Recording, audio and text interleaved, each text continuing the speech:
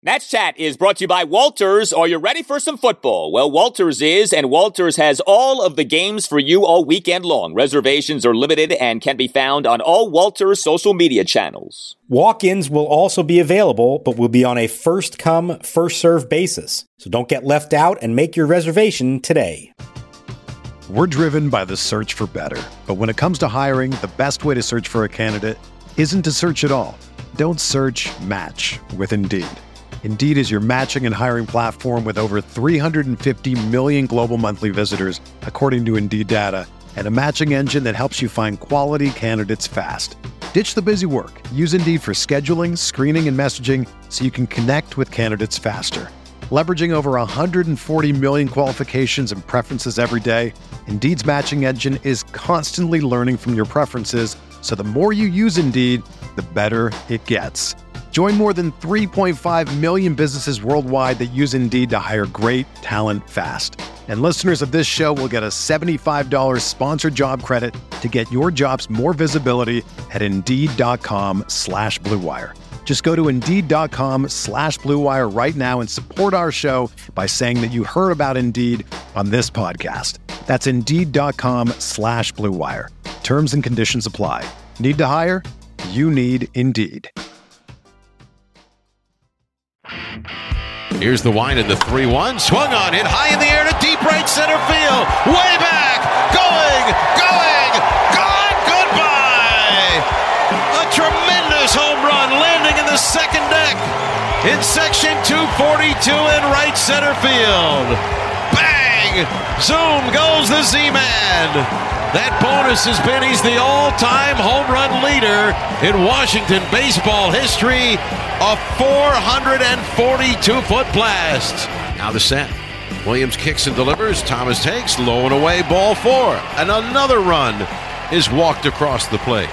Thomas will pick up his 18th run batted in the year as Ruiz walks home from third. Now the pitch. Swing and a drive right center field. That's going to be one up. A base hit in front of Brinson. Holding it first. Single to center. RBI for Soto. Nationals lead at 8-2. And welcome to Nats Chat for Wednesday, September 15th, 2021, along with Nationals insider Mark Zuckerman of MASNsports.com. I'm Al Galdi, host of the Al Galdi podcast. There was no flirtation with the Nationals being no hit on Tuesday night. The boys hit and then some in what ended up being an 8-2 win over the Miami Marlins at Nationals Park in Game 2 of a 3-game series. 8 runs, 14 hits, 6 walks. Ryan Zimmerman hit a shot to the moon. The offense, it turns out, was silenced on Monday night, yes, but Tuesday night back to what has become a pretty normal thing, which is the Nationals hitting, and the Nationals on Tuesday night enjoy a pretty easy, breezy victory, Mark. We haven't had many this season. We get one, though, on Tuesday night. It's kind of nice for a change, isn't it? Just to have that where, now let's be honest, there's a few moments there where it looks like they're going to have to protect a 4-2 lead late.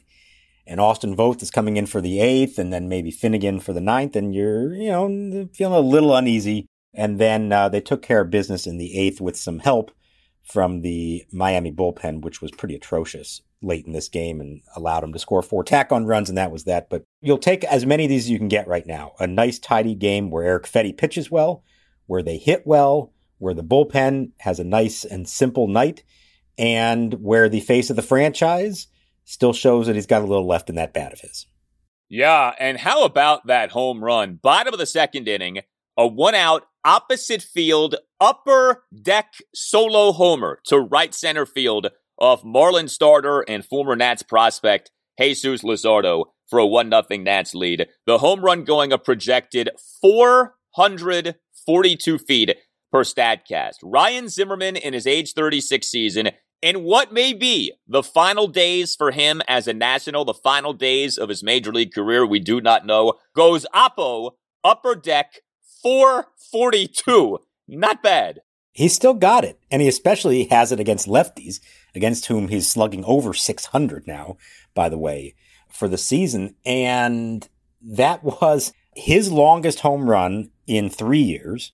And it was, according to, I forget what the MLB stat account was that put this out there, but they said it was the longest opposite field home run by any National since StatCast began in 2015.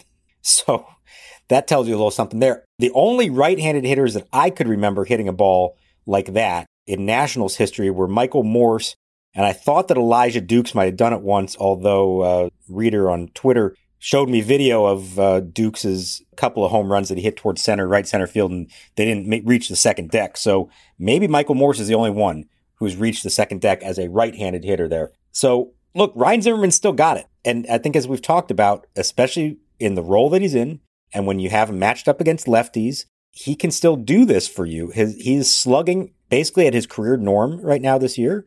I think he's finishing strong because he's healthy. He feels fresh, having not played nearly as much this year. And I do think it raises an interesting question. He wasn't ready to answer it yet. He said it's going to probably not be till after the season that he decides. Decision that'll be made in the off season. I'll sit down with my family and kind of see where we're at. But like I've kind of speculated all along, I think he believes he can keep playing. It's just a matter of does he want to, given the situation that the team is going to be in. Yeah. And we'll see what that ends up being. I'm not sure. I think the team has what it wants the situation to be, which is the team being good sooner rather than later. But I think something that needs to be understood with that is it may not be up to the Nationals whether they're good sooner rather than later. If these young potential building blocks don't pan out sooner rather than later, then the Nationals are going to have no choice but to be bad for a while. And I think that's what's so tricky here. If you're Zimmerman, you try to read the tea leaves on, okay, are the Nationals going to be good or not in 2022? I don't know that the Nationals are going to know whether they're going to be good or not in 2022. Now, maybe you can get a sense of what the offseason plan is. That would make some sense. But yeah, I mean, Zim can still hit for power. We've seen that this season. There have been those usual Ryan Zimmerman ebb and flows. But Zimmerman, you mentioned the slugging against lefties. The slugging overall for the year is at .483, which is more than respectable. 14 home runs for him on the year. Something too about Ryan Zimmerman, which I don't know is always appreciated. He is a big guy. And I remember when the Nationals were making that charge to the 2019 World Series Championship, and you would see those post-game press conferences with everybody, sitting down. You really got a sense of who's big and who isn't. I gained a greater appreciation for Steven Strasburg. He's built like a truck. You don't realize that necessarily. Scherzer's a smaller guy, right? Strasburg isn't. And Zimmerman's like a horse. He's listed as being 6'3", 215. Josh Bell and Riley Adams are probably the two biggest Nationals position players, but Zimmerman might be number 3. He's a big dude. So I guess it's not that surprising that he's still hitting for this kind of power. Yeah, you're right. I think we probably tend to forget that about him. He is a big, strong man. He is a good athlete and has been for a long time, and he takes care of himself. Whatever issues he's had has not been for lack of effort on his part to try to keep his body healthy. They've been the wear and tear kind of stuff, not the, he's out of shape and therefore he got hurt kind of thing. He's never been out of shape, so that's not a problem. But it does kind of tie in with ultimately his decision. I pressed him on it a little bit after the game, and I told him I wasn't expecting him to make some kind of major declaration right here on this night. But, how do those factors kind of come into his mind, and how does he decide when? And he pointed out that really the toughest part of this is the off-season work that he has to do to get his body ready by the time he shows up for spring training. Depend on how I feel after the season, depend on how I feel December 1st, honestly, if I want to start working out and getting ready to prepare to be productive for another major league season. I think that's the hardest part is the off-season preparation and making sure, for the 2.5 months before you go to camp that you're doing something 4 or 5 days a week. I mean, camp and the games and the season is the easy part. It's putting in the work that it takes to be productive before that. But as he pointed out, the way this has worked out this year, the plan to play him when he thinks it's worked out extremely well. I know obviously it hasn't worked out for the team record-wise, but on a personal level, this has gone exactly how he and the team hoped, and that maybe does provide a roadmap for how they could continue like this, maybe not just for one more year, but even beyond that potentially. You can always follow the Nats Chat podcast on Twitter at Nats_chat. We ran a poll. The poll question was, would you like to see Ryan Zimmerman return to the Nats for the 2022 season? There were 3 options: a simple yes, a simple no, and then option 3 is only if the NL has the DH. That would be my personal choice. I would select that. If the NL has the DH, I'm open to Zimmerman being back. Otherwise, I think it's probably the best in terms of baseball decision-making for the Nationals and Zimmerman to say thank you very much. But the poll results are 61% saying yes, 11.6% saying no, 27.3% saying only if the NL has the DH. So you're looking at, 88.3% of the respondents saying yes in some form or fashion.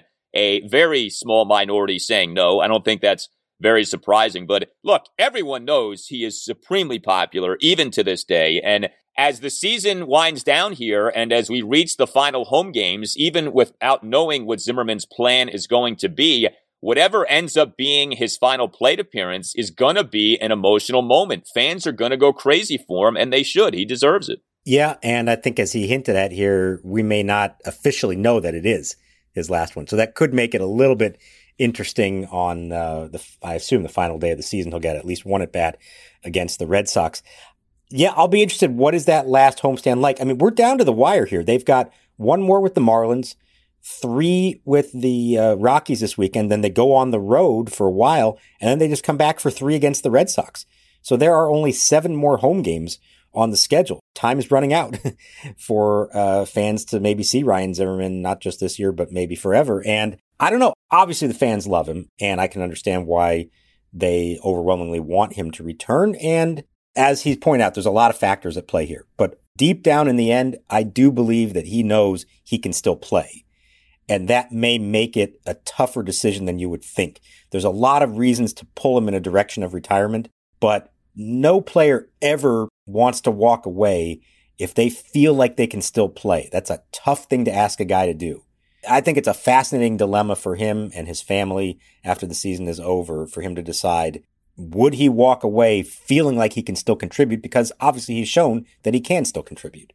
Yeah, I mean, you can flip that and say you go out with your head held high instead of going out with a bad last season in which, it looks like you're done, you're shot. Like, you can go out saying, hey, I exited on my terms and I exited having had a nice year. You could also do the thing of he's retired for now, but should the Nats need him, he's on retainer for next year, and you can make this like a Roger Clemens Houston Astros situation where Mike Rizzo makes the phone call in the middle of July and says, Ryan, come on board, buddy, and let's get back on the horse here. So all kinds of options here with Ryan Zimmerman, so we'll see. The Michael Jordan press release, I'm back. I'm back. Simple as that. From Ryan Zimmerman. Okay.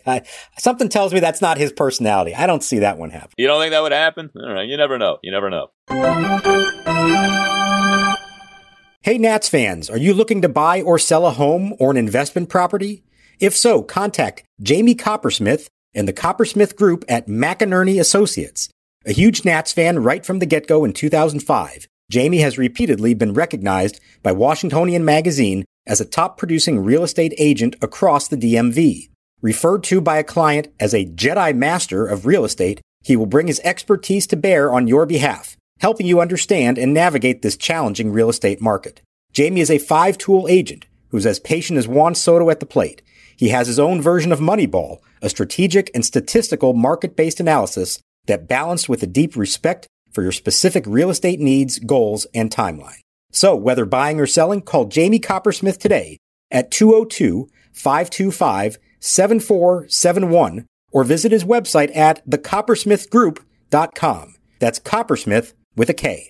Are you a law firm partner looking for a better situation for your practice and a blockbuster contract worthy of Juan Soto? If so, you should call Mason Kalfas of Zenith Legal in Washington, D.C. He works with law firms and lawyers on finding the perfect match. No platoons, just superstars. Some lawyers switch firms because of conflict. Some lawyers switch firms for a better platform for their practice. And some lawyers switch firms for more money. You need the Scott Boras of legal headhunters working for you, and that's Mason. Mason will work with you to find a better fit for your practice and ultimately the best deal for you and your entire team. Call him today at 202-486-3535 or check out his website, zenithlegal.com. This is an unprecedented time in the legal market, and many top firms are looking to expand. Call Mason today. Zenith Legal also works with associates and distinguishes itself on personal service. Zenith Legal doesn't just spam resumes out to law firms. Zenith Legal talks to the right people and gets your resume in front of the decision makers who matter. Whether you are a Rainmaker partner or a mid-level associate, give Mason Kalfas at Zenith Legal a call today to accelerate your career. Call today, 202-486-3535. We're driven by the search for better. But when it comes to hiring, the best way to search for a candidate isn't to search at all. Don't search, match with Indeed. Indeed is your matching and hiring platform with over 350 million global monthly visitors, according to Indeed data, and a matching engine that helps you find quality candidates fast. Ditch the busy work. Use Indeed for scheduling, screening, and messaging so you can connect with candidates faster. Leveraging over 140 million qualifications and preferences every day, Indeed's matching engine is constantly learning from your preferences, so the more you use Indeed, the better it gets. Join more than 3.5 million businesses worldwide that use Indeed to hire great talent fast. And listeners of this show will get a $75 sponsored job credit to get your jobs more visibility at Indeed.com/Blue Wire. Just go to Indeed.com/Blue Wire right now and support our show by saying that you heard about Indeed on this podcast. That's Indeed.com/Blue Wire. Terms and conditions apply. Need to hire? You need Indeed. Luzardo to the belt. The left-hander to the plate. Swinging a broken bat looper right side. Base hit through the hole. Headed for the plate is Thomas. Sanchez up throwing, coming home, and it is too high. He airmails everybody. The ball off the backstop. Karam's away. Soto's going to go to second and now to third as Luzardo finally picks it up right by the first base side dugout. So the Nationals lead 2-0 on the RBI single for Juan Soto. Well, Ryan Zimmerman with the highlight of the night with that home run, but he was far from the only National who stood out offensively in this game. Juan Soto is making a charge for the National League batting title. Now, he's got the on-base percentage title basically locked up. It would take a really precipitous fall for him not to end up winning that. But when it comes to the National League batting title, not the Major League batting title, but the National League batting title, Juan Soto is very much in the conversation now. He is having so many games here lately in which he gets on base, 2, 3, 4 times, and he has multiple hits, and he has another one of these games on Tuesday night. 3 for 4 with 2 RBI singles, another single, and an intentional walk. Bottom of the third, a 2-out full count RBI single to right field for a 2-0 Nats lead. In the Nats' 2-run fifth, he drew a 1-out intentional walk. In the bottom of the seventh, Soto, a 1-out single on a well-struck ball that was too hot to handle for Marlins second baseman Eddie Alvarez. And then Soto in the Nats' 4-run eighth inning, a 1-out RBI single to center field for an 8-2 Nats lead. We are back into one of these runs in which Soto isn't hitting for very much power, but the batting average continues to climb. I mean, we've sung the praises of the on-base percentage a ton. Juan Soto, as we record this installment of the Nats Chat podcast, has a .313 batting average on the season. That's 3 percentage points off the National League lead of, Trey Turner, who is in position to win the National League batting crown. He's batting .316. Nick Castellanos is at .314, and then Soto's in third place at .313. Like I said, the on-base percentage title is, his to lose, and then some. .457 now is Juan Soto's Major League leading on-base percentage. But he just continues to get on base, continues to do things every night in which he's on base multiple times. And it's not just about the on-base percentage anymore. He may find himself winning 2/3 of the slash line triple crown at the end of the season in the National League. We'll see. Yeah, so how interesting would that be if it's Soto versus Turner down to the wire? That could be quite an interesting final weekend. Here's what has occurred to me is a reason why he is now in that discussion for, by the way, it would be his second straight batting title because he won it last year. And that is all the walks he draws is reducing the number of at-bats. And so a lot of times he's going like 1 for 2 with 2 walks. Well, that helps your batting average. The fewer at-bats, we're not talking about plate appearances here, we're talking about at-bats. That helps the batting average go up. It's an interesting dynamic where almost counterintuitively in your head, all the walks that he draws is actually going to help him finish with a higher batting average. But he is putting it all together now, and this was the 20th game this year in which he has reached base 4 times. That is most in the majors, and it's most by any major leaguer since Mookie Betts in 2018. And again, we still have, 17 games to go. He is absolutely finishing on fire, and I can't wait to see what the final numbers are because I don't want to put any limits on it yet. I still think there's a lot more in there for him and more ground for him to gain before this is over.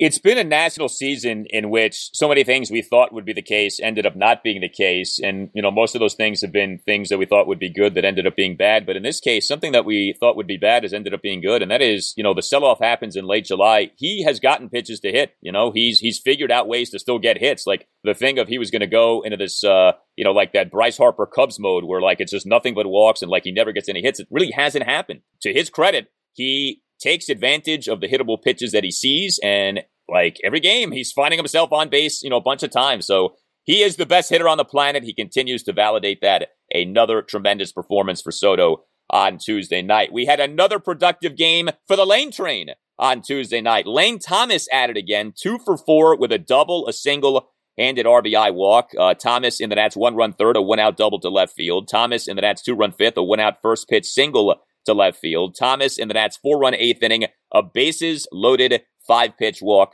for a 6-2 Nats lead. Lane Thomas now 120 Major League plate appearances with the Nats, batting average at .301, on base percentage at .392, slugging percentage at .524. So when there is a big time presidential election, gubernatorial election, whatever it is, you say, okay, when can we call the election? At what point can we call the issue of whether Lane Thomas is the Nationals center fielder and leadoff batter for next season? Like, to me, we're getting closer and closer to just saying, this guy's going to be holding that spot at least going into next season. Who knows what happens next year, but he continues to produce. I mean, at some point, you got to say, we call it. It's over. It's done. Lane Thomas has clinched victory in securing that everyday center field job and everyday leadoff job for the Nationals next year. Yeah, look, I know everyone wants to do that, and I'm not quite there yet. And I'm going to give you one of the reasons why. And our friend Todd Dybus mentioned this to me the other day when I put out what Thomas's numbers are this month. I mean, they're fantastic, like you just said. And he remembered a guy by the name of Matt Den Decker, who was a late season addition for them, came from the Mets in 2015. And Den Decker in September of 2015 had a slash line of 298, 353, 596 slugging. Now, he wasn't playing as much as Thomas is. He certainly wasn't their everyday leadoff center fielder, anything like that. But it was enough that you said, oh, maybe they have something here. And Matt Den Decker never really amounted to much of anything for them. So I think you have to give opposing pitchers at least enough time to start to get a book on him and make some adjustments and now see, can he make the adjustments against them? Now, all that said, he has done everything you could ask of him so far, and it's been fantastic, and it has been such a godsend, especially given Victor Robles' struggles, that they're now in this position. Clearly, no matter what happens the rest of the way, he is going to be in the mix for a starting job next year. But I'm not quite ready to say that I think it's a lock that he goes into next season as the starting center fielder. I want to see him finish the year, and I want to see how teams start to pitch him and if they do find any holes in his swing, because you got to think there's something there that they just haven't exploited yet. All right, so here's my counterpoint to what you and Mr. Dybus have said. And all due respect to Todd Dybus, great guy, smart guy, I would just say a few things. Number one, and you kind of just mentioned this, Lane Thomas already has more plate appearances than Den Decker had that year. So it's already a larger sample size. Number two, September now is different than September back then because you don't have all of the call-ups. So you're not necessarily facing a bunch of AAA guys like you might have been in seasons past. And number three, this predates September. Like, this isn't just a September thing with Lane Thomas. So, I mean, I hear you, right? Like, you can't just say he's your center fielder for the next decade. I recognize that. But I think, like, at some point you do reach a point where, all right, like, we got to see more next year. Like, you can't just be like, well, he's just a fourth outfielder and nothing more. I think at some point you get to that point. Now, I don't know that we're there yet. Maybe you need another week or two. But there's been a remarkable consistency. He's not just doing this against bad teams. I mean, the Marlins are a bad team, but it hasn't just been against bad teams.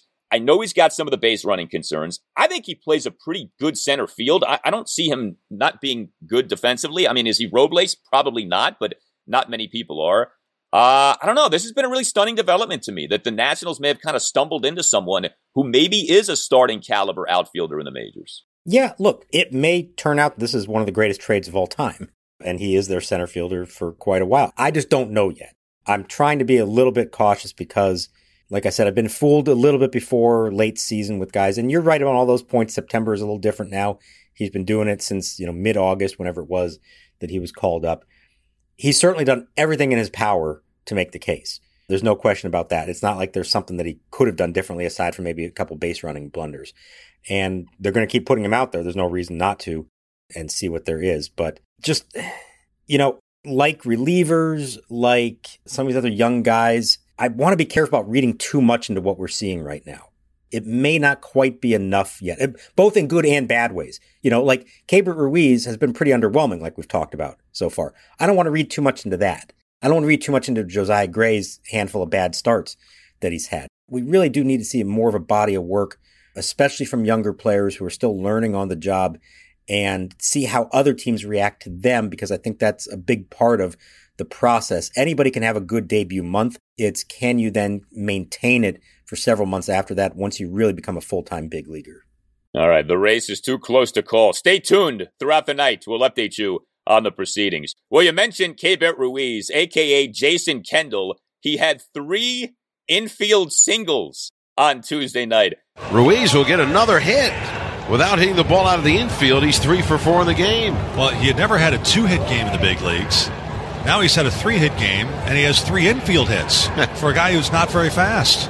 I mean, baseball is a beautiful thing in so many ways, but one of them is you just never know. I mean, who would ever expect that Keibert Ruiz is going to have 3 infield singles in this game on Wednesday night, and yet that is precisely what ends up happening. I mean, he's not known as like some speed demon of a catcher, and he obviously has not hit very well, but good for him for getting 3 singles and getting 3 infield singles like that. That was bizarre, but that was good.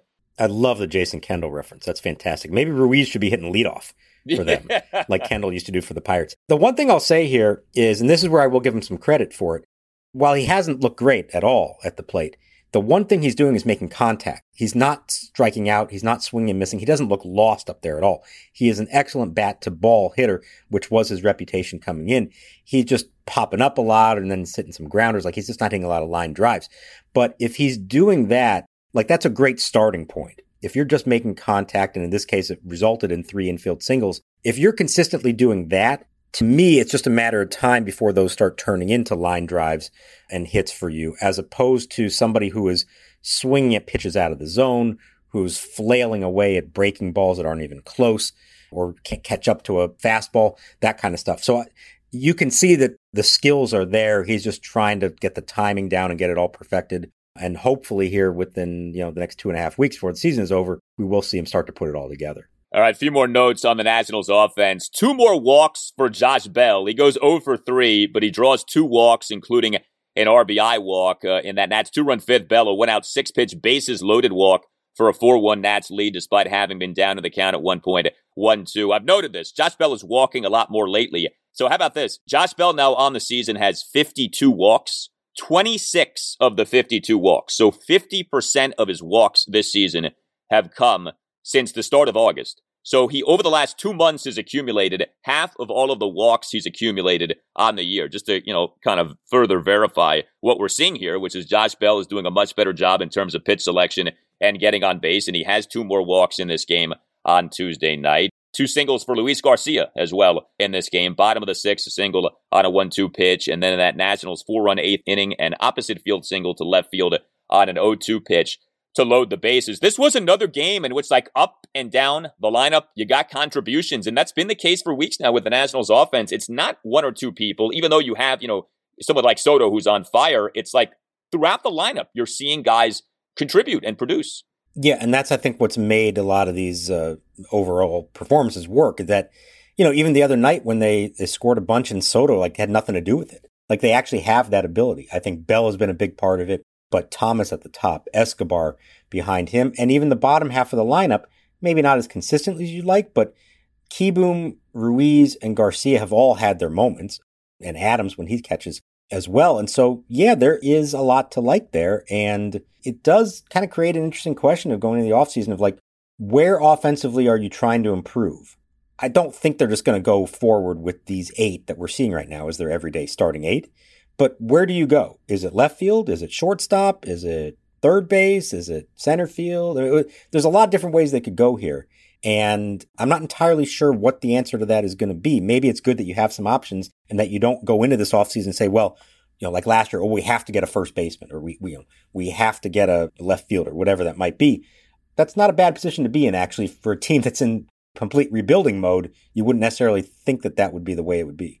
Yeah, it's a unique spot because they don't have to do anything, but you could argue for them almost doing anything, with the exception, I guess, of like right field and maybe one or two other spots. It's like you could actually make a case for a lot of things, but if they don't do any of those things, it's also not the end of the world. Like, they do have viable options. So in that regard, the Nationals are well positioned. Nats Chat is sponsored by Silver Branch Brewing Company, located in downtown Silver Spring, only a 1-minute walk from the Silver Spring Metro station. Silver Branch is a perfect jumping off point to Metro down to the game. Park at the Cameron Street parking lot and meet up with friends for a beer and a bite to eat before metroing down. You can also get Silver Branch beer at Nationals Park. Beyond the Gnome World, one of Silver Branch's 4 flagship beers, is available at District Drafts at Section 223. Brewed to be light and refreshing, Beyond the Gnome World won a gold medal for the Saison beer style at the Great American Beer Festival last year. Beyond the Gnome World is deliciously dry and thirst-quenching and the perfect beer for hot summertime ball games. You may not be familiar with Saison, but take our word for it, baseball season is the perfect season for Saison, and buying from District Drafts to support your local breweries is a gnome run. Go to Section 223 and try Beyond the Gnome World the next time that you're at Nats Park, and make sure you stop by Silver Branch, located in Metro Plaza, just steps from the Silver Spring Metro. Silver Branch Brewing Company, when you come in, let them know that the Nats Chat podcast sent you. Hey Nats fans, this is Eric Bramer, play-by-play broadcaster for the Fredericksburg Nationals. Time is running out to see the Fred Nats in their inaugural 2021 season at beautiful new Fred Nats Ballpark. With promotions every night of the week and a talented roster that includes Jackson Rutledge, Jeremy De La Rosa, Brandon Bossier, Yordi Barley, and many more, the time's never been better to see tomorrow's Washington Nationals stars today. Visit FredNats.com for ticket information and follow us on social media at FXBGNats for the latest updates.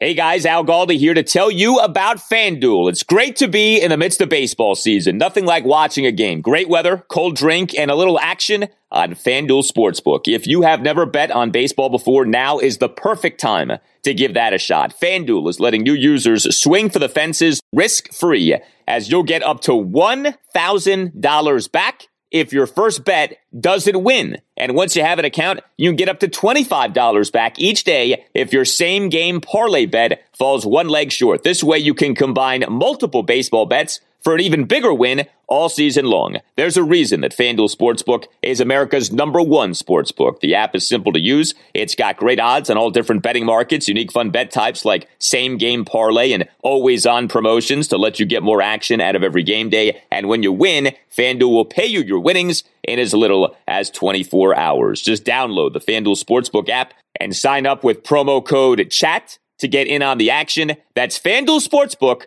Promo code CHAT. Games on Wednesday afternoon include the Milwaukee Brewers at the Detroit Tigers at 1:10. Starting for Milwaukee, Brandon Woodruff, the National League Cy Young Award contender, has an ERA of 2.48 on the season. Milwaukee is the play against the lowly Tigers. 21 plus and present in Colorado, Iowa, Illinois, Indiana, Michigan, New Jersey, Pennsylvania, Tennessee, or West Virginia. First online real money wager only for risk-free bet. Refund issued as non-withdrawable site. Credit that expires in 7 days. Restrictions apply. See terms at sportsbook.fanduel.com. Gambling problem? Call 1-800-522-4700 in Colorado. 1-800-BETS-OFF in Iowa. 1-800-9-WITH in Indiana. 1-800-270-7117 for confidential help in Michigan. 1-800-GAMBLER. New Jersey, Pennsylvania, Illinois, Virginia, Tennessee. 1-800-889-9789. Or in West Virginia, visit www.1-800-GAMBLER.net. Now the set by Fedde. Here's the pitch. Swing and a miss. He struck him out with the elevated cutter. Second time he fans.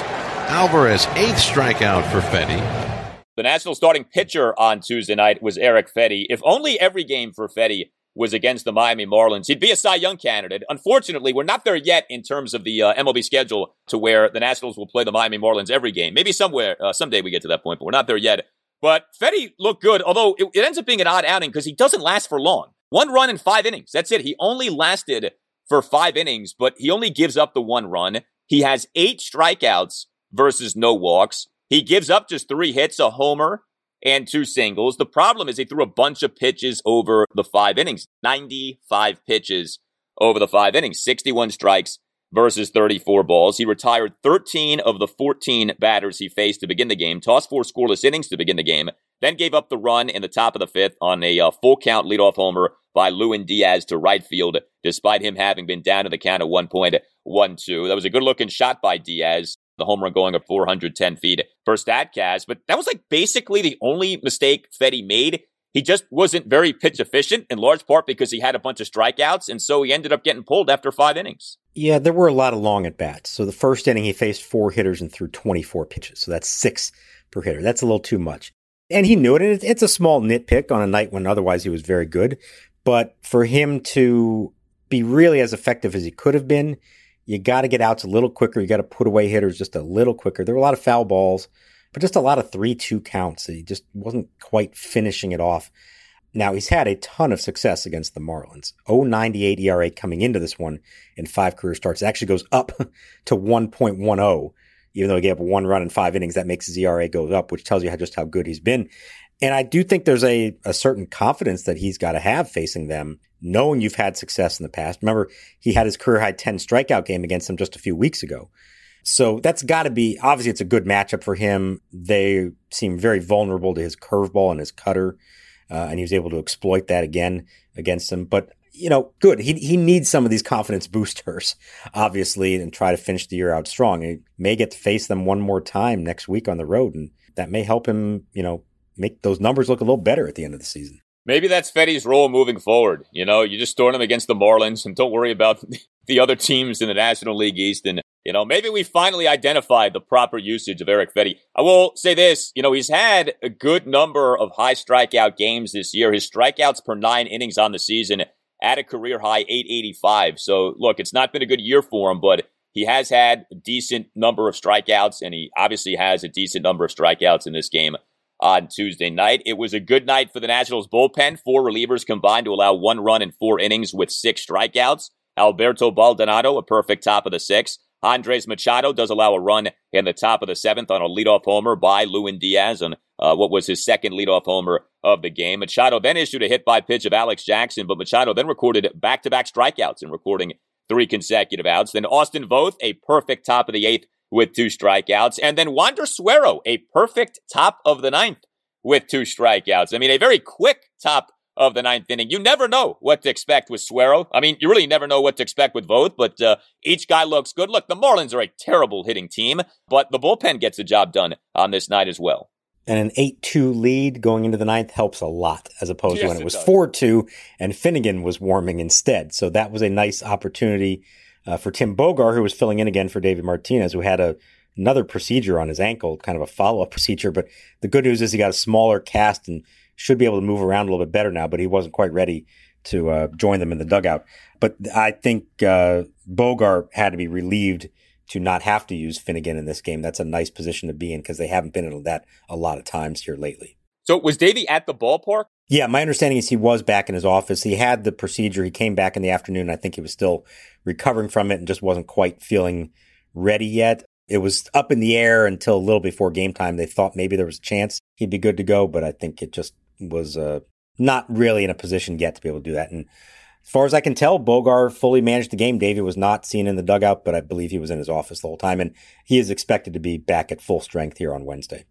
So that's interesting. So Davey is there, but he's watching the game in his office. That's got to be maddening for him, right? You're so used to being in the thick of the action, and you're stuck in your office, I'm guessing with his leg propped up, right? Or at least not really moving around much at all. That's kind of a unique setting. Yeah, I don't know what kind of medication he was on. Maybe that either helped or made it worse. I don't know. But fortunately, the boys didn't have to battle tonight. They just played well from the start and were out in front from the beginning and held on to it. So maybe that made it a little easier for him to watch.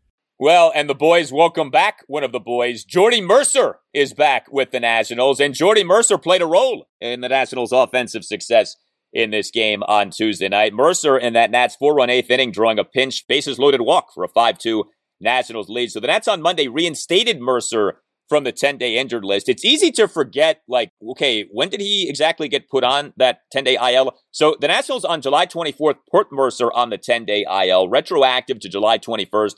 With a left calf strain. That was the move that prompted the recalling of Carter Kieboom from AAA Rochester. But what's interesting with Mercer is the Nats had just gotten Mercer back off the 10-day IL. He had been on that earlier in July with a strained right quadriceps. This would seem to have been kind of an Alex Avila situation in which the Nationals took their time. But, this is such a unique September now because rosters don't expand by that much, but also because the guys who the Nationals would have called up in years past already were at the major league level. And so we've barely seen the Nationals call up anyone this month. And the people who have been added to the Nationals roster, even in this quote-unquote rebuilding phase, have been these 30-somethings, Alex Avila and Jordy Mercer, which to me is so fitting because in this season in which the Nationals have seemingly done nothing but call up 30-somethings from AAA Rochester, the additions in September have been 30-somethings in Alex Avila and Jordy Mercer. I just feel like that is so poetic and so appropriate for the 2021 Nationals. Bizarro September, Al. Yeah. Up is down, down is up, right is wrong, wrong is right. Yeah, it's been a strange situation that they're in. And I'll tell you what, to look ahead to Wednesday, we're going to find ourselves at the nexus of the universe because the two starting pitchers are both named Rogers. Okay, I'm on First and First. How can the same street intersect with itself? It must be at the nexus of the universe. Yes, now, we like the Nationals Rogers, but we would much prefer to have the Marlins Rogers. Trevor Rogers has had a very nice season. Josh Rogers on a good run, so we'll see what he ends up doing. But yes, it is Rogers versus Rogers in this game. A 1:05 start on Wednesday afternoon for the Nationals. You tell us what you think. You can always hit us up on Twitter at Nats_chat. You can email the podcast, natschatpodcast@gmail.com. We want to send out some shout outs here. Alan Claffey, I hope I pronounced that right, but he sent us a photo a few days ago of him listening to the Nats Chat podcast while watching the Nationals game. He said, thanks for keeping me company during a pretty meh game. I love that. Listening to the pod instead of focusing on the game. That's outstanding, okay? That's a true supporter of the cause that is the Nats Chat podcast. And then John recently sent us a photo of him wearing the Secret Weapon t-shirt at Nationals Park. So we love it. You send us these photos of you listening to the podcast, wearing a Secret Weapon t-shirt, wearing a Nats Chat podcast. We will proudly tout you. We will proudly retweet you at Nats_chat. So thank you for the continued support. I got one more for you. Our friend Chandler, who gets up to go to work at 3 a.m. and listens to us. Yeah, I saw him again during the game. He was in the upper deck right at the end of the game. He yelled up to me. He got a promotion and now has to be there at 2 a.m. So he's getting even less sleep after the games, and he's using our podcast to help keep him awake as he gets ready for the job every morning, very early in the morning. Wow. Has he ever told you what he does for a living? I forget now what it was. I know he did, and I'm blanking on what it is now. All right, he's not like a Russian spy like Philip and Elizabeth Jennings on The Americans, is he? Because they were up at like all hours. I'm hoping you're not dealing with somebody here who's involved in something high level. I guess maybe you shouldn't ask those questions. Well, yeah, if he told me, I wouldn't still be alive to discuss this. So you couldn't tell us exactly. Yeah. Well, we thank him and we thank everyone for continuing to download and listen to the Nats Chat podcast. You can get yourself, by the way, a Secret Weapon t-shirt, a Nats Chat podcast t-shirt by going to natschatpodcast.square.site. All Nationals radio highlights on Nats Chat are courtesy of 106.7 The Fan. For Mark Zuckerman, I'm Al Galdi. We'll talk to you next time on the Nats Chat podcast. Here's the wind of the pitch. Swing and a drive hit well. Deep center field. Way back goes Springer to the warning track. Looking up, and it is gone. Goodbye. Bang! Zoom goes the Z-Man to the deepest part of Minute Maid Park, just to the left of the batter's eye in center field. Ryan Zimmerman, with his second home run of the postseason, cuts the Astros' lead in half. It's Houston 2 and Washington 1 on a postseason World Series home run for Ryan Zimmerman.